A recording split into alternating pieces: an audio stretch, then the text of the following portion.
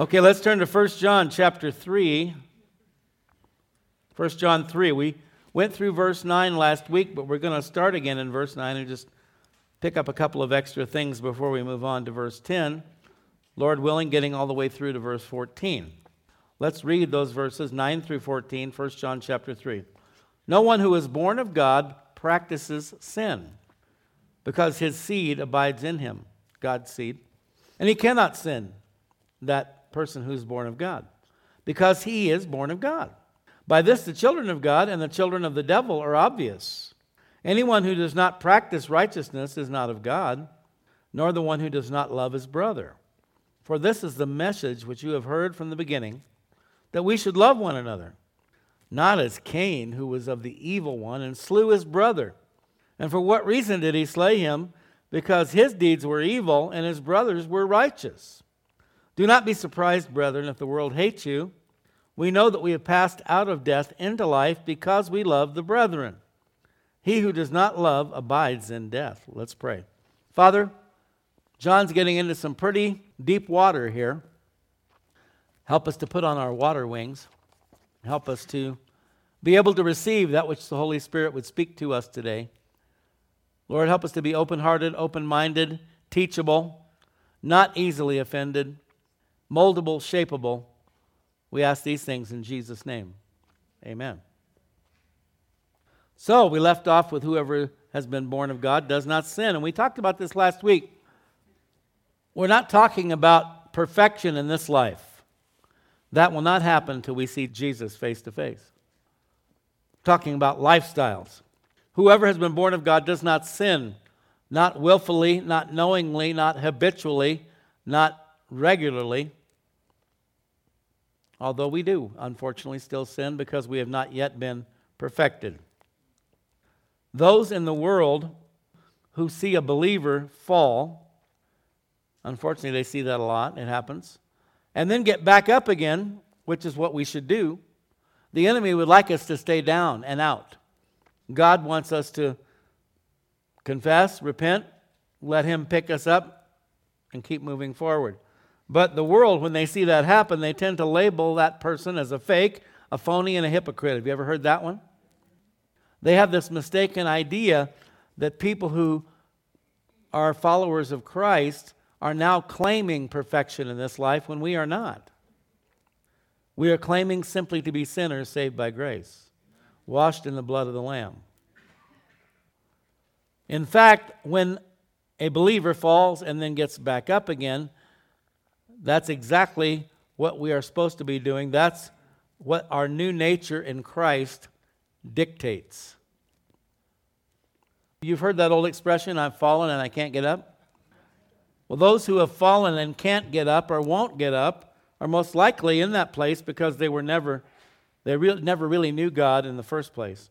I was reminded of this passage in Matthew 7, 24 through 27.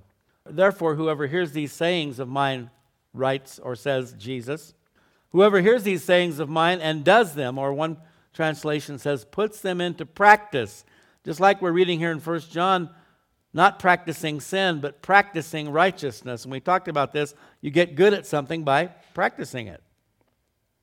Some people have noted a bit of concern over the terminology medical practice. Really, my doctor's just practicing? But it's a term, right? It means you do it regularly. And the more you do it, the better you get. Anything in life is that way. So if you go into the office and you find out you're at the hands of an intern or a newbie, sometimes you get a little nervous, but more than likely things will be okay. Everyone has to learn and to grow, and that includes Christians. We have to learn and grow and get better at being a Christian.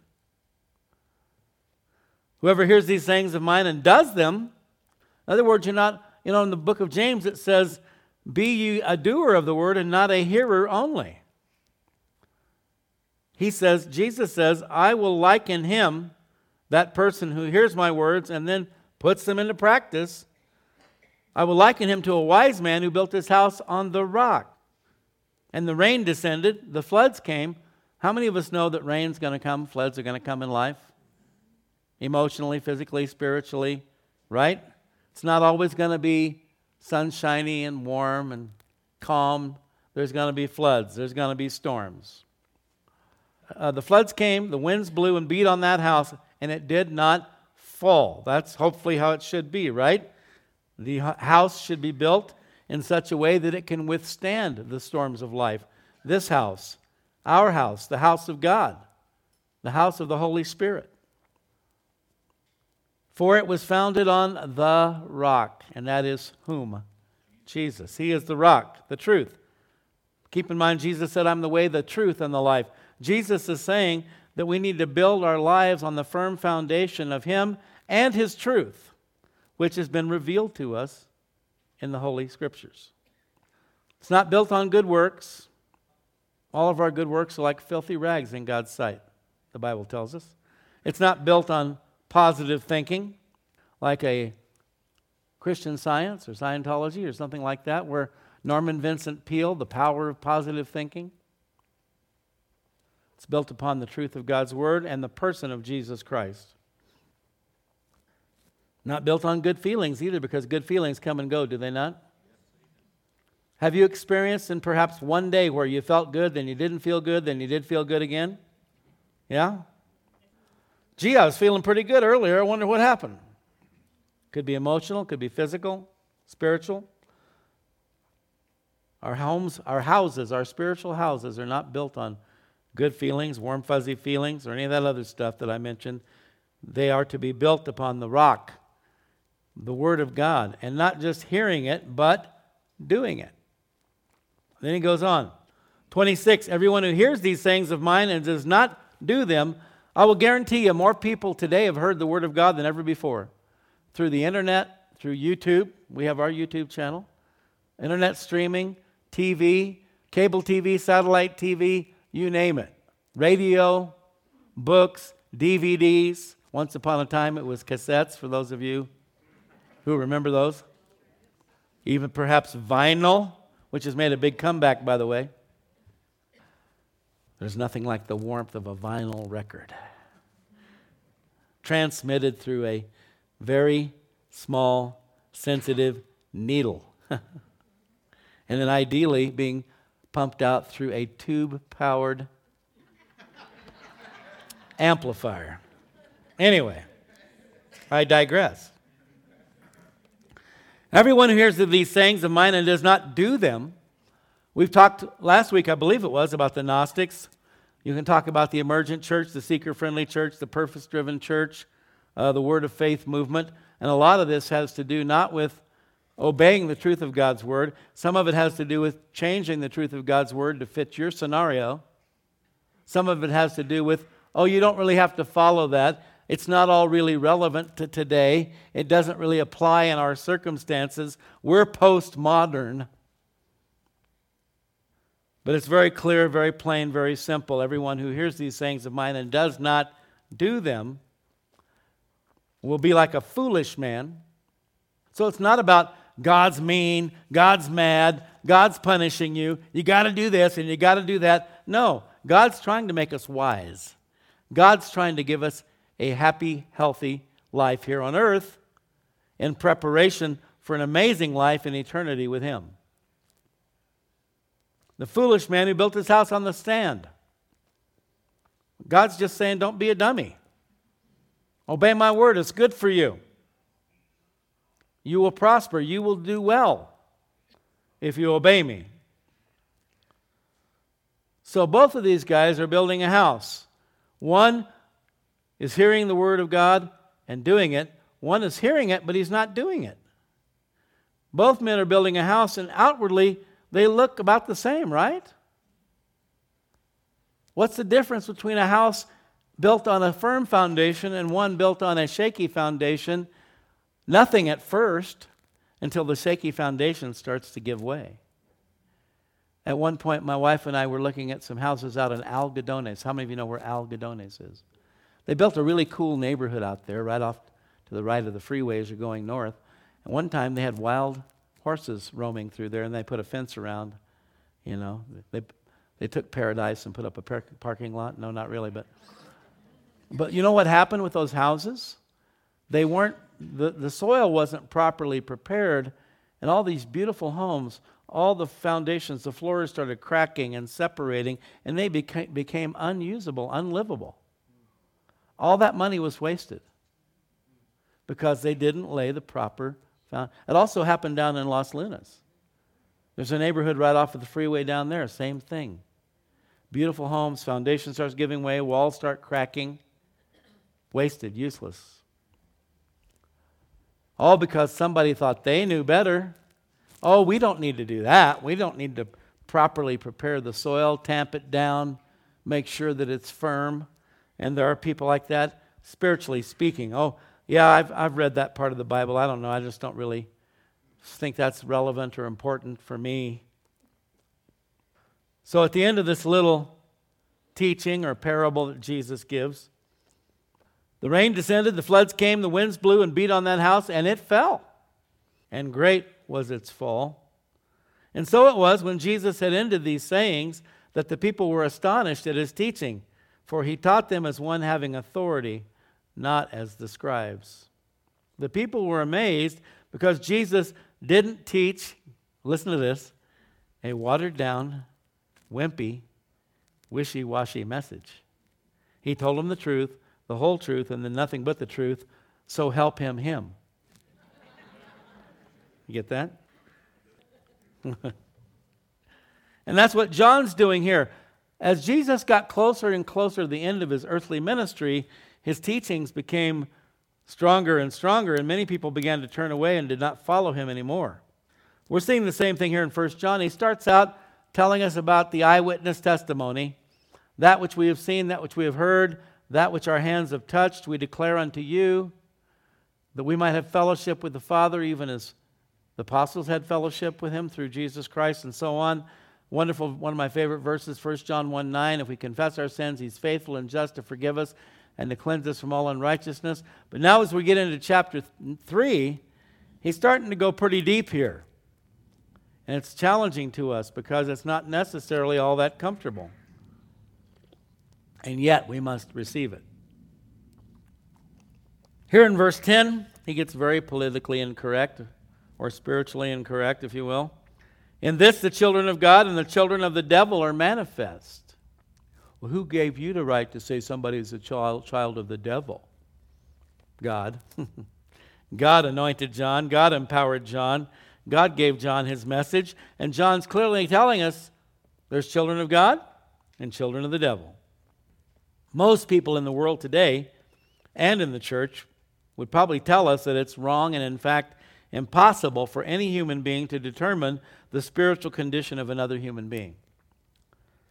And again, when push comes to shove, only God truly knows someone's heart. They would tell you, hey, judge not lest ye also be judged. But John appears to believe otherwise.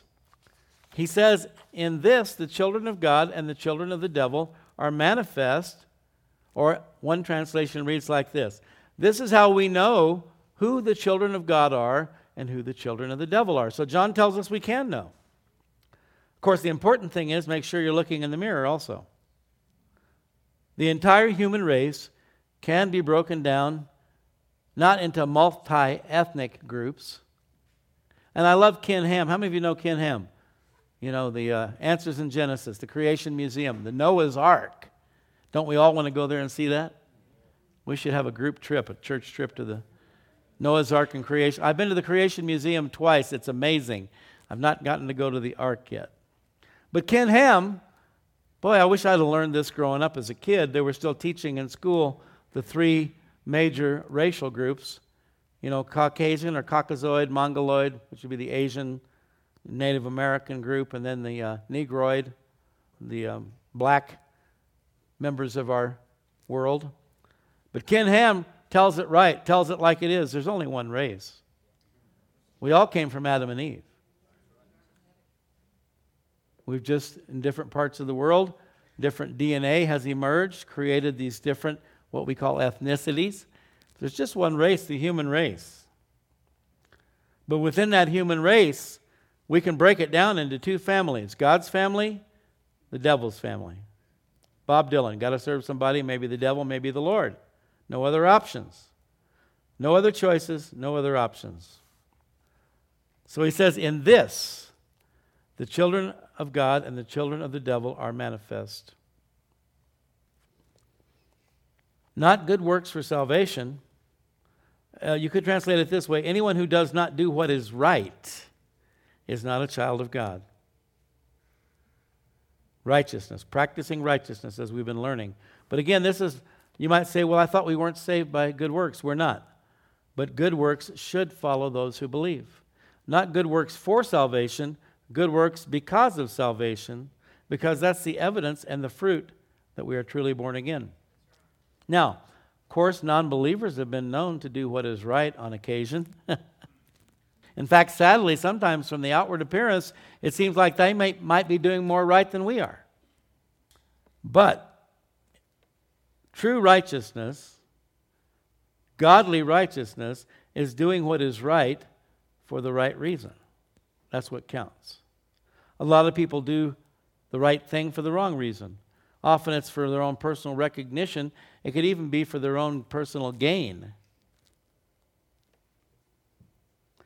There's a certain segment of our society today that's so confused, whereas they once tried to do the right thing for the wrong reason, they're now doing the wrong thing for the wrong reason. These radical, liberal, whacked out people who delight in taking the life of an unborn baby. And they claim it's for the protection of the mother, for a woman's health. You know, women have died having abortions, you know that? I guess that didn't work out too well for women's health, did it? Women's reproductive organs are damaged, sometimes permanently. They can't have children. I guess that didn't work out too well for a woman's health, did it? Georgia, did you hear about Georgia? Passing the heartbeat law? I love it. I love it. And the children of the devil hate it. Because I've told you this before, it's so simple. Let's break it down. God loves to break it down. He likes to keep it simple because we're simple, right? Whoever is of God is pro-life. Because He's the only one, He's the author of life. He's the only one who has the authority to give it and to take it, right? Now, He does impart that authority to human beings if we follow His word.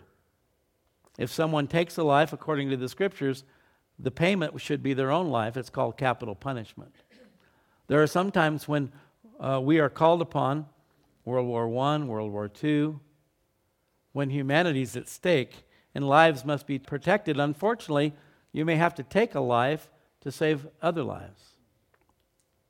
When it says in the Ten Commandments, thou shalt not kill, what it means is thou shalt not murder. Thou shalt not take another life without just cause. But outside of those parameters, God gives life and God takes life, and nobody else has a right to do that. And I've been especially stirred up this week because there's been a lot of stuff like this on the news, and all this, you know, Alyssa Milano and her little strike. Are you familiar with that? Yeah, I bet that's not getting a lot of traction, I suspect. But they keep talking about taking away a woman's reproductive rights. Every woman has every right to reproduce. A woman's choice. You know what? Women can choose not to have relations outside of marriage. They can choose that. Many times they don't. But you don't have a choice to kill the baby that's a result of that. It's not the baby's fault, it's your fault. Take responsibility. They don't want to do that. They want to blame everybody else and everything else. They want to live any kind of a sleazy, slutty, promiscuous life that they choose to live and then take it out on the baby by killing it. That's ridiculous. And God ain't going to put up with it for much longer. I'm telling you that right now. But let's not be... We talked a couple of weeks ago about common sense, logic, reason, rationality. Where is it? It's hard to find out there, folks. I'll say it again. I've said it many times. We are now living in the age of insanity. Because sanity and rationality and reason and logic go hand in hand. They won't admit they made a bad choice. Pro-choice, woman's right to choose, reproductive rights. It's kind of like you have the right to remain silent because anything you say can and will be used against you in a court of law. You have a right to not get pregnant when you're not married. Get it? It's sad because we've got several generations of young women now who've never been taught this. They don't know. I don't fault them. They don't know any better because they haven't been taught. You look at all the single young moms running around out there. They've been taught it's perfectly normal. In fact, it's probably even better. You don't need some idiot dad around messing things up. And for a lot of these young girls, having a baby is just like getting a puppy. That's all it is. It's just a toy. It's a plaything. Something to satisfy you. That's not what parenthood is all about. And it's our fault. It's our generation. Many of us here today. Sorry. It's crazy out there. Doing the right thing for the right reason. There's no right reason to kill an unborn baby. There's no right reason to kill a baby at the moment of birth. Right? Third trimester. There's no right reason. That's the wrong thing for the wrong reason. There is no right reason. However, even if you're doing the right thing, according to God, it needs to be for the right reason. 1 Corinthians 10:31. Therefore, whether you eat or drink or whatever you do all to the glory of God. You can't abort a baby to the glory of God, can you? And there's a lot of, you can't have an affair to the glory of God. Can't commit adultery to the glory of God. So many things you can't do to the glory of God. Colossians 3:17, whatever you do in word or deed, even your words, do all in the name of the Lord Jesus, giving thanks to God the Father through Him. Doing the right things for the right reason. Colossians 3:23, whatever you do it heartily. Do it with some enthusiasm, some gusto, some vigor. Give it your all. Whatever you do it heartily as to the Lord and not to men. And this is where so many people get tripped up. It's where so many believers get tripped up and get offended and get hurt and leave the church and maybe never go back again. Or maybe they go to another church and they get hurt again because you are doing what you're doing so that others will notice you and give you whatever, accolades, attention, respect.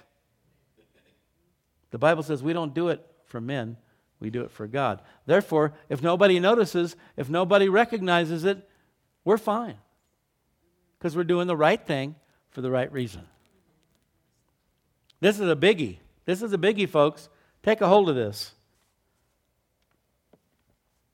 Look at Jesus. All the great things He did, the miracles, the healing, the casting out of demons, the raising from the dead. And what does He get for it? Crucifixion. So do you really think that you should expect for people to honor you and recognize you and reward you for the things you do for God? When they do, it's just kind of frosting on the cake, but man, if that's your motivation, you're dead in the water. It's got to be for God. I guarantee you that's why I'm still here after 30 years. It's for God. If it were not, I would have been long gone. Nor is he who does not love his brother. Whoever does not practice righteousness is not of God, nor is he who does not love his brother. So 2 key things here. Practicing righteousness. Not going to be perfect at first, not going to be perfect until we see Jesus, but we're practicing. We're trying to get better at being righteous, doing the right thing for the right reason. And the other key ingredient, according to John, is loving your brother.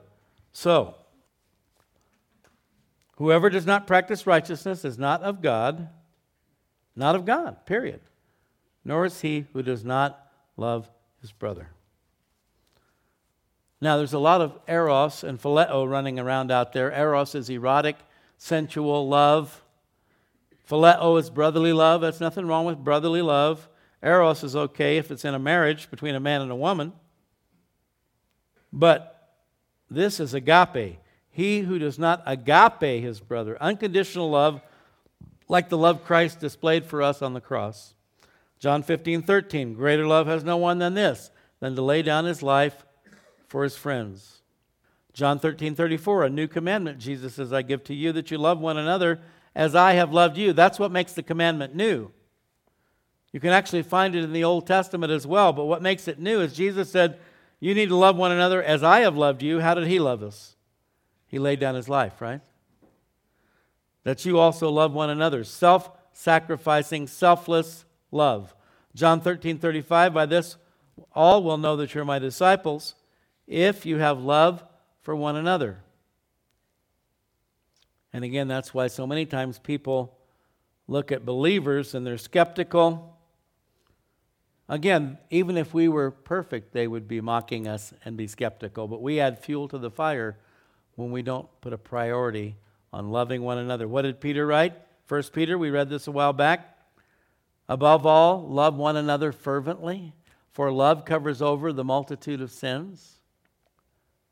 Not the way Jesus' blood washes our sins and cleanses them, but all of us have shortcomings, failures, imperfections, and when we love one another, we can cover those over. Rather than becoming offended, we cover one another with that agape love. Verse 11, for this is the message that you heard from the beginning, that we should love one another. The beginning of what? First of all, from the beginning of their conversion. They were being taught as newborn baby Christians. And in going all the way back to the earthly ministry of Christ. We just read this verse. I'm going to read it again. John 13:34. A new commandment, Jesus says, I give to you, that you love one another as I have loved you, that you also love one another. So from the beginning, you've heard this from the beginning. This was the message of Christ, the message of the apostles. We should love one another. And by the way, John is being gracious when he says should. What he really means is, if we want to identify ourselves as true believers, as children of God, then we must. The other beginning here would be from the beginning of God's relationship with man. Going all the way back to Leviticus 19:18. You shall not take vengeance. I guess a lot of us maybe thought vengeance was okay in the Old Testament, just not the New Testament. They had the blood avengers. If someone took the life of a family member or friend, someone close to you, they would appoint someone from the family as a blood avenger to go and avenge the blood of that person by taking their life. But if that person would flee and grab onto the horns of the altar in the tent of meeting, the tabernacle, then they could plead their case. And it might have been involuntary manslaughter. It might have something along those lines. But if the blood avenger caught up with them before they got there, it's over. Leviticus 19:18, you shall not take vengeance, nor bear any grudge against the children of your people. But you shall love your neighbor as yourself. I am the Lord. So from the beginning, there's never been a time in the history of creation where God has said it's okay to hate, other than to hate what he hates. God hates sin. He doesn't hate sinners. He proved it when he sent Jesus to the cross. But he does hate sin. We read it before. I think it's coming up here again in my notes. Proverbs 6:16 through 18. We'll read that in a moment. Verse 12. Not as Cain, who was of the wicked one, and murdered his brother. How do we know Cain belonged to the evil one? John says we can tell who the children of God are. We can tell who the children of the devil are. God is the God of life. And I didn't finish the statement earlier. You can tell very easily. It's so simple. God is pro-life. The devil is pro-death. He comes but to steal, to kill, and to destroy. So if you're of God, and I'm using this in a broader sense. I'm not just talking about abortion, but it certainly is a very important issue, is it not? Did you know, okay, here's an interesting fact, several interesting facts for you. You may already know this. Margaret Sanger, the founder of Planned Parenthood, was a eugenicist, which means she believed in eradicating what she considered to be inferior ethnic groups. Her number one target in establishing Planned Parenthood was to eradicate black people in America. That's a fact. Look it up. You don't have to take my word for it. It's a fact. The black population in America represents 7% of our overall population, but 40% of the aborted babies are black. I think Margaret Sanger's getting her way, don't you? A little example for you. They now do a test for women who are pregnant to tell them whether they think their baby might be Down syndrome. How many of you know about that? The idea being to discourage them from having the baby, to encourage them to get an abortion.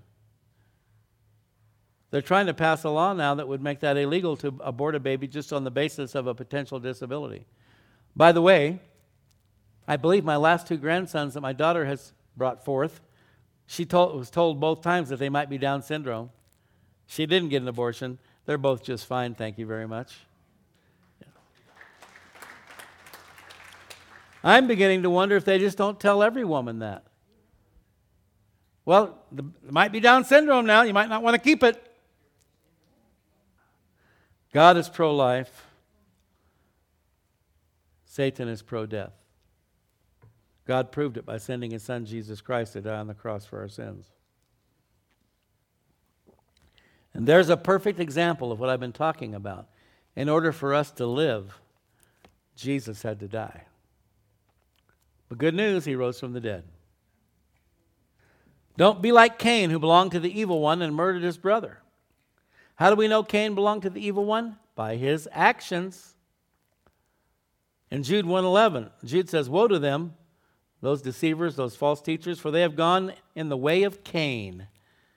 They've run greedily in the error of Balaam for profit and perished in the rebellion of Korah." You see, whether we literally kill our brother or sister, or we verbally destroy them through criticism or gossip or slander or backbiting. We talked about this several weeks ago as well. There's many ways to kill someone besides physically. You know that, right? You can kill them. You can destroy them emotionally, mentally. You can beat them down. There's been a lot of that that's gone on. Convince them that they're worthless, they're no good. They might as well just hang it up. Or you can destroy their reputation through gossip and slander and so forth. And boy, you know what? With the social media we have today, oh man, that has opened the floodgates. You can totally destroy someone online, and there's not a darn thing they can do about it. That's one of the things Pastor Ed was alluding to when he asked you to pray for our school. You get a couple of disgruntled parents, they immediately jump on Facebook and Google and they start trashing us. And by the way, as a result of that, I actually learned something new about myself.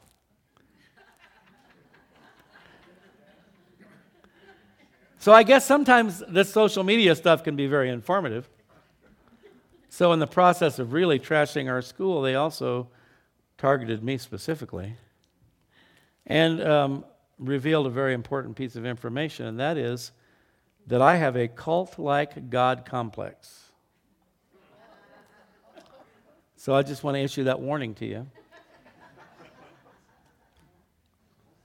I have a cult-like, so you guys actually are part of a cult. Did you know that?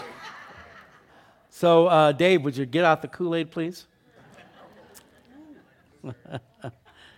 By the way, we will be relocating the church to Guyana, so pack your bags. I've tried very hard to be as real and down to earth and honest as possible.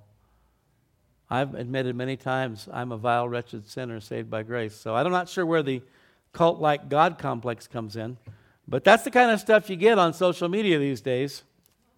Love you, Gary. Thank you. Love you too.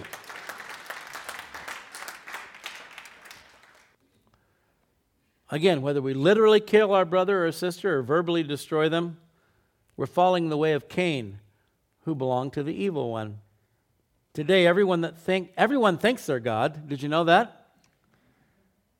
Because they believe they have the power to destroy anyone they choose to destroy. They have the right to steal, to kill, and to destroy. And by the way, devil thought he was God. He wanted to be God. He wanted to usurp the throne of God and become God. And there are many today who believe they are. And they have the power and the right to steal, kill, and destroy. Why did he murder him? Because his works were evil and his brothers were righteous. Hello. Wow. There's so much in there. Why did Cain kill Abel? Because his works were evil. But in today's social justice warrior, Antifa, leftist mentality, the very fact that you are righteous means you deserve to die. You should be dead. You're a blot on society. You're a black mark. You don't believe in letting women kill their babies. You don't believe in same-sex marriage. You're the problem. You need to be eradicated. And then I'm just using that. I mean, it's right out of the Bible, folks. We're living it. We're seeing it today. Why did Cain slay Abel? Because Cain's works were evil and his brothers were righteous. We can't have no righteousness around here. We can't have none of that. Ain't nobody got time for that. You remember that lady? Oh boy, there's a good video on that one. Oh Lord Jesus, it's a far. Remember that? Ain't nobody got time for that. We ain't got time for no righteousness around here. We got to destroy everything. Don't you get it? Whew. You see, here's the deal. And boy, you're watching it. You're witnessing it every day right before your very eyes. Those whose hearts are evil, again, none of us are perfect. It's only by the grace of God He washes me and cleanses me daily with the blood of Christ. But those whose hearts are evil are exposed by the righteous deeds of those hearts whose hearts are towards God. You see? That's why they have to go after us, because our righteous deeds expose their evil. We can't have none of that righteousness around here. So whether it's verbal or physical, the flesh lashes out to silence the voice of the righteousness. Do we understand that? Sure helps understand what's going on in our world today, doesn't it? Love, agape love, it's not a feeling, it's a commitment to put the other person before yourself. Romans 12:10, be kindly affectionate to one another with brotherly love and honor, giving preference to one another. It's the opposite of what the world teaches. What about my needs? I need my safe space. I need my hot chocolate. I need my Play-Doh. I need you to not exist anymore because you bother me. Proverbs, here it is. I read this about 3 weeks ago. 6:16 through 18. These 6 things the Lord hates. 7 are an abomination to Him. Proud look, a lying tongue, hands that shed innocent blood. I don't think we need to go there again. A heart that devises wicked plans, feet that are swift in running to evil, a false witness who speaks lies, a false witness that speaks lies, and one who sows discord among brethren. And yet that seems to be part and parcel of the day and age in which we're living. Matthew 15:17, do you not yet understand that whatever enters the mouth goes into the stomach and is eliminated? Big deal for the Jewish people, of course, then and now. And Jesus' disciples were criticized because they didn't do the ceremonial washing of the hands before they'd eat a meal. They weren't totally kosher. And the Pharisees criticized them for this. Jesus says, you guys, you're all worried about these nitpicky, man-made parts of the law. Whatever enters the mouth goes into the stomach, it's eliminated. It's going to go out the other way. But those things which proceed out of the mouth come from the heart, and they defile a man. Did you know something can come out of you and yet defile you? For out of the heart proceed evil thoughts, murders, adulteries, fornications, thefts, false witness, and blasphemies. These are the things which defile a man. You know what? Maybe we can't have none of that righteousness around here, but there's a whole lot of defilement going on. But to eat with unwashed hands does not defile a man spiritually. You might get some germs, but it's not going to defile you spiritually. He accused the Pharisees of straining at a gnat and swallowing a camel. 1 Corinthians 6, 9, and 10. Do you not know that the wicked will not inherit the kingdom of God? Again, this is talking about lifestyle. All have sinned and come short of the glory of God. There's none righteous, no, not one. But when you confess your sins, when you repent, when you've been washed in the blood of Jesus Christ, you're forgiven. You have an advocate before the Father, a defense attorney. Lord, I know he's not perfect, but he's mine. The wicked, those who continue, just as we're to practice righteousness, there are those who practice wickedness. Why are some people so wicked? They've been practicing a lot. Get it? They could turn, they could change, they could be born again, they could be set free, they could be forgiven, they could practice righteousness, but they choose to practice wickedness. The wicked will not inherit the kingdom of God. Do not be deceived, neither the sexually immoral, nor idolaters, nor adulterers, nor male prostitutes, nor homosexual offenders, nor thieves, nor the greedy, nor drunkards. And this is actually the word I wanted to get to right here. Nor slanderers. Speaking falsely about someone, destroying their reputation, killing them with your mouth, taking away their livelihood, taking away their family. A man, for example, I knew many years ago, got falsely accused of a sexual impropriety with a girl. Lost everything. He was a lawyer. Lost his law practice, lost his family. Everybody left him, and he wasn't even guilty. But you can do it. You can destroy them. Slanderers don't inherit the kingdom of God. Boy, we all ought to learn to keep our mouths shut, don't you think? God says we're going to be held accountable for every idle word. Whew. That's heavy duty. Verse 13, do not be surprised, brethren, if the world hates you. What?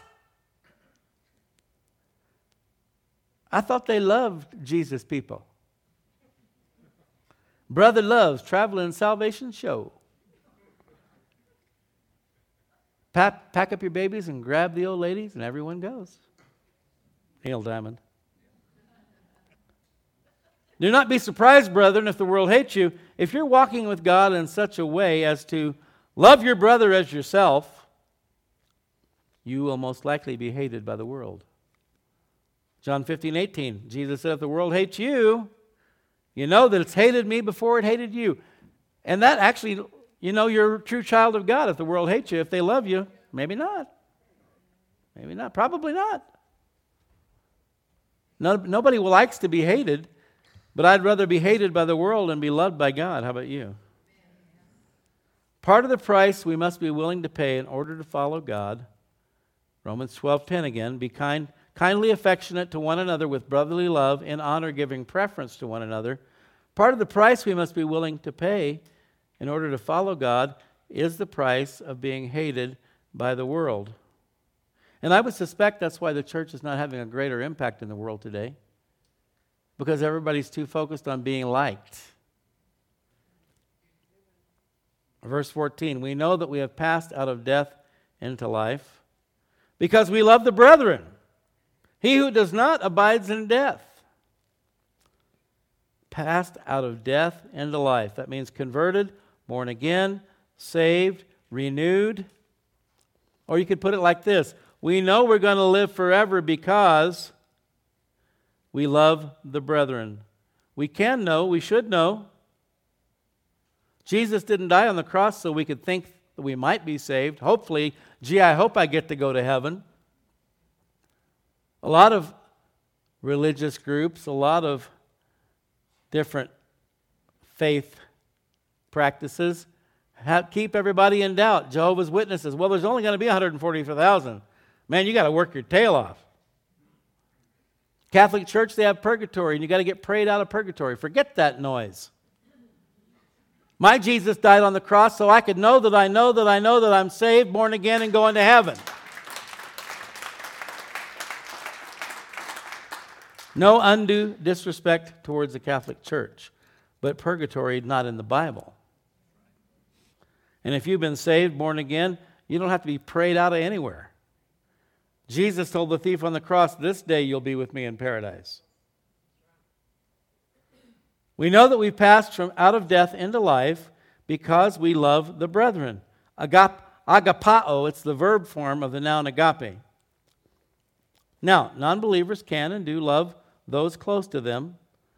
And again, as I pointed out earlier, sometimes, sadly, it would seem with a greater degree of selflessness than some believers. But the kind of self-denying, sacrificial, unconditional love associated with the fruit of the Spirit can only be demonstrated by those who've been born again. Unfortunately, this agapao is not displayed nearly as often or as to a greater degree as it should be amongst the children of God. Then he goes on. I told you John was getting into the deep water here. He does not love, abides in death, or is lost in sin, not saved, headed for the other place. Now, again, God is gracious, God is merciful, God is loving, God is forgiving, God is kind. All believers are at a different place in their spiritual development or Christian maturity. But the person who is consistently unloving, hateful, vengeful, verbally or physically abusive, according to the Bible, not according to me, even though I do have a cult-like God complex. I don't claim to have been the one who divinely inspired this book. God did, the real God. According to God, that person who is consistently unloving, hateful, vengeful, verbally and physically abusive remains in death. As uncomfortable and unpopular as it might be to say it, I believe that God has given us clear-cut guidelines in His Word in order that we might determine the true spiritual state of ourselves first. Take the log out of your own eye before you try to remove the splinter from your brother. He wants us to be able to determine the true spiritual state of our own hearts, but also of those around us. It makes no sense at all that God would leave us to doubt and question our own salvation or the salvation of those around us. So I would say, in closing, one, at best, the, quote, Christian who is unloving, hateful, vengeful, slanderous, at best, that person is very spiritually immature and needs help, needs guidance, needs to come under the power of God, to confess that sin, to repent, to ask God to cleanse them and fill them with His Holy Spirit and cause the fruit of the Spirit to come forth in their life. The question is that person willing to get the help they need? Or are they content to continue on being unloving and hateful and vengeful and slanderous? At worst, that person's still in death and desperately needs salvation. And although I'd love to continue, we need to stop there for today. We can't always end on a positive, upbeat note, now can we? Let's stand. Father, rather than being offended by this passage of Scripture, John's speaking pretty strongly here about the evidence of a true child of God and a true child of the devil. Lord, we are thankful. Your word is like a mirror. It's a lamp. It's a light. You shine it in the darkened corners of our hearts and minds so that you love us too much to let us be deceived, to be self-deceived, to walk in darkness rather than in the light. John told us at the beginning of this epistle, if we walk in the light as He, Jesus, is in the light, the blood of Jesus Christ will cleanse us from every sin, and we will have fellowship with one another.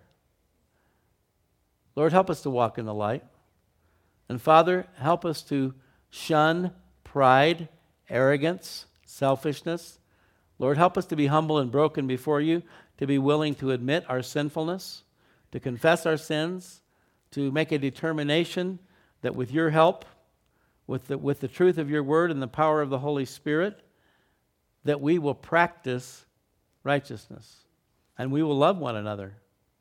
Not in our own strength, but in the power of Your might, Lord, we know the source of agape love is you. We can't come up with it on our own. We can come up with some eros, we can come up with some phileo, but we can't come up with agape on our own. It has to come from you. So we pray this morning, Lord, you would once again cleanse us, wash us, renew a right spirit within us. Fill us with your Holy Spirit and cause that fruit of the Spirit, that agape, to come forth in our lives. Lord, help us to be different than the world, different than we were before, new creatures in Christ. That's who you said we are. Help us to live up to that. We can only do it with your strength. And we pray for anyone here today, Lord, desiring ministry, prayer, anyone who needs to receive Christ as Lord and Savior, anyone who needs to recommit their life, anyone who needs to come and ask for the infilling of the Holy Spirit, the baptism of the Holy Spirit, healing, whatever it might be, Lord.